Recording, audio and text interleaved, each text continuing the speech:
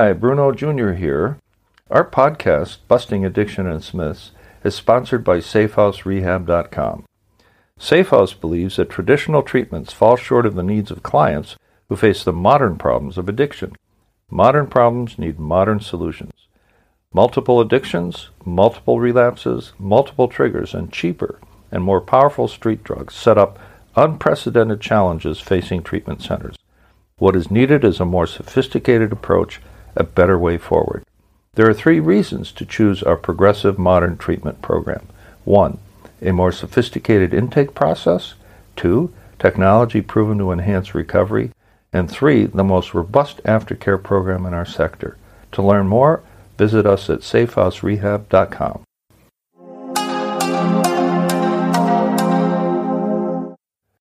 Season 12, Episode 9, Why Do You Have to Be So Rude?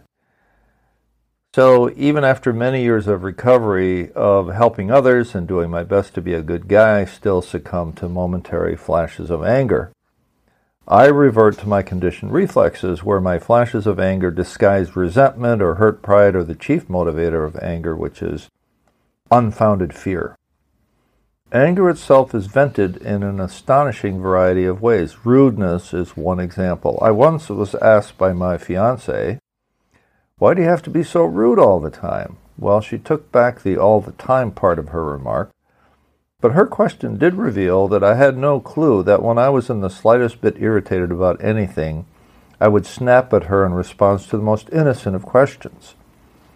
In this instance, my anger was the result, I know now, of my unwillingness to completely accept my life situation at the time. Therefore, I was not getting what I wanted or demanded. And I would do the equivalent of what a little boy does, pout, stomp my feet, and wail about how unfair life was. We are taught in our 12-step program that self-centered fear is the chief activator of our character defects, fear that we would lose something that we value, or fear that we would not get what we really wanted or, in essence, demanded. That's when we became incensed, even rageful. And anger never travels alone. Something must provoke it at that moment, or it keeps simmering underneath in the form of resentment that comes with living an unsatisfactory life. Men are terrible at expressing sadness, for example, and therefore their sadness morphs into anger, a far more masculine emotion. I experienced exactly this a long time ago, just as I was entering my second year of sobriety in 1994. I would fly to Austin, Texas a couple of times a year. It was an easy detour between California, where my clients were headquartered, and New York, where I lived. I would spend a few days with my daughter, and my ex-wife would be nice enough to let me stay in the house. So I would hang out with my 6-year-old daughter, and then fast forward to when she's 10, and before you know it, she's a teenager.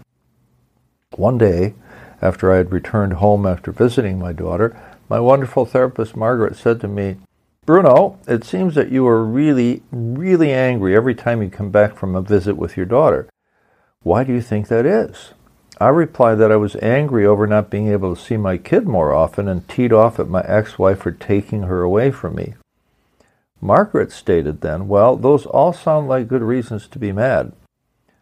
But how about sadness? Are you sad over what happened?" I said in a trembling voice, "Oh God, you have no idea how sad I am over the whole thing."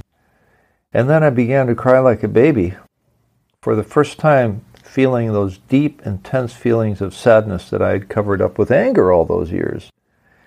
The anger subsided somewhat after I realized and embraced the sadness that came with, quote, losing my daughter. In therapy, we are taught to go down the list of primary emotions, asking ourselves, am I mad, sad, glad, afraid, ashamed, or hurt?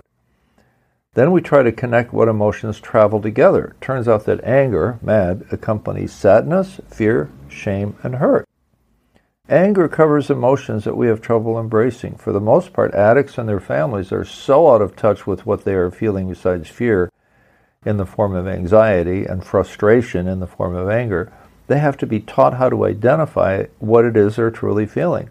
That's why we have that list. There's a great old saying in recovery, the good news is you get your feelings back. The bad news is you get your feelings back.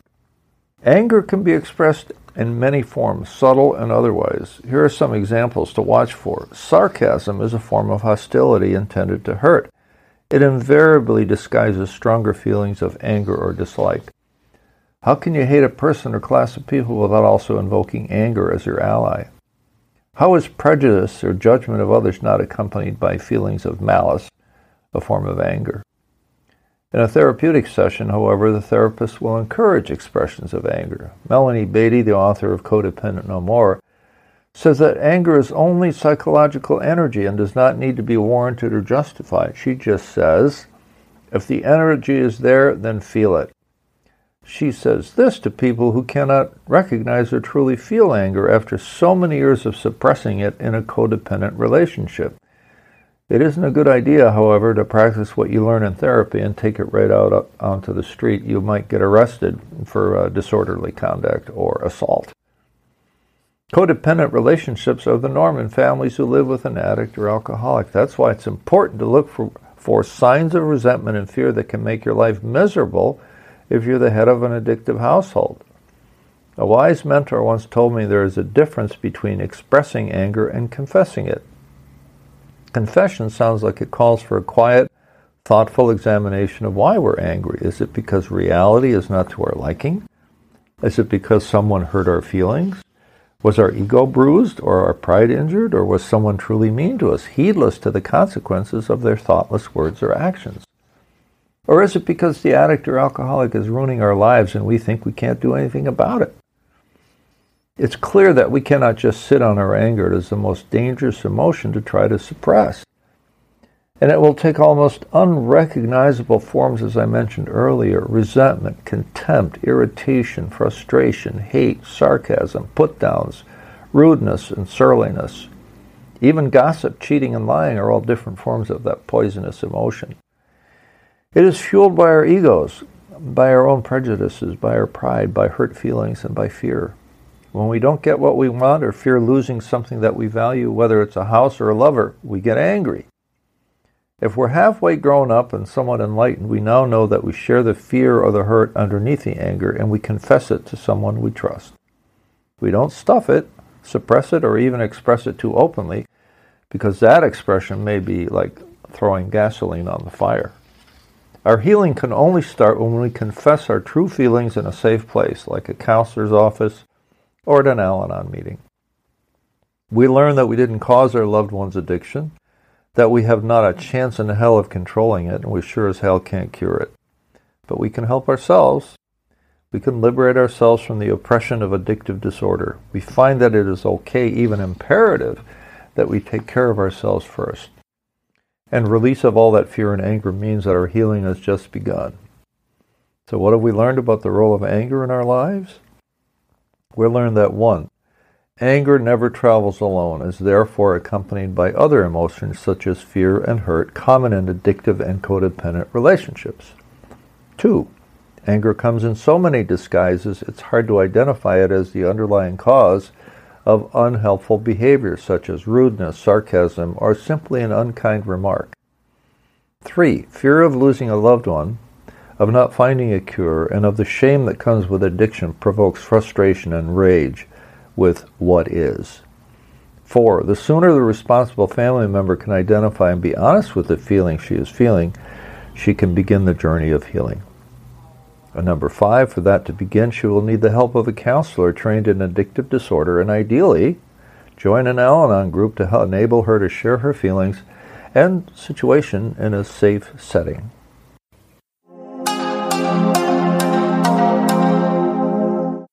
Our podcast is sponsored by SafeHouseRehab.com, a modern approach to recovery.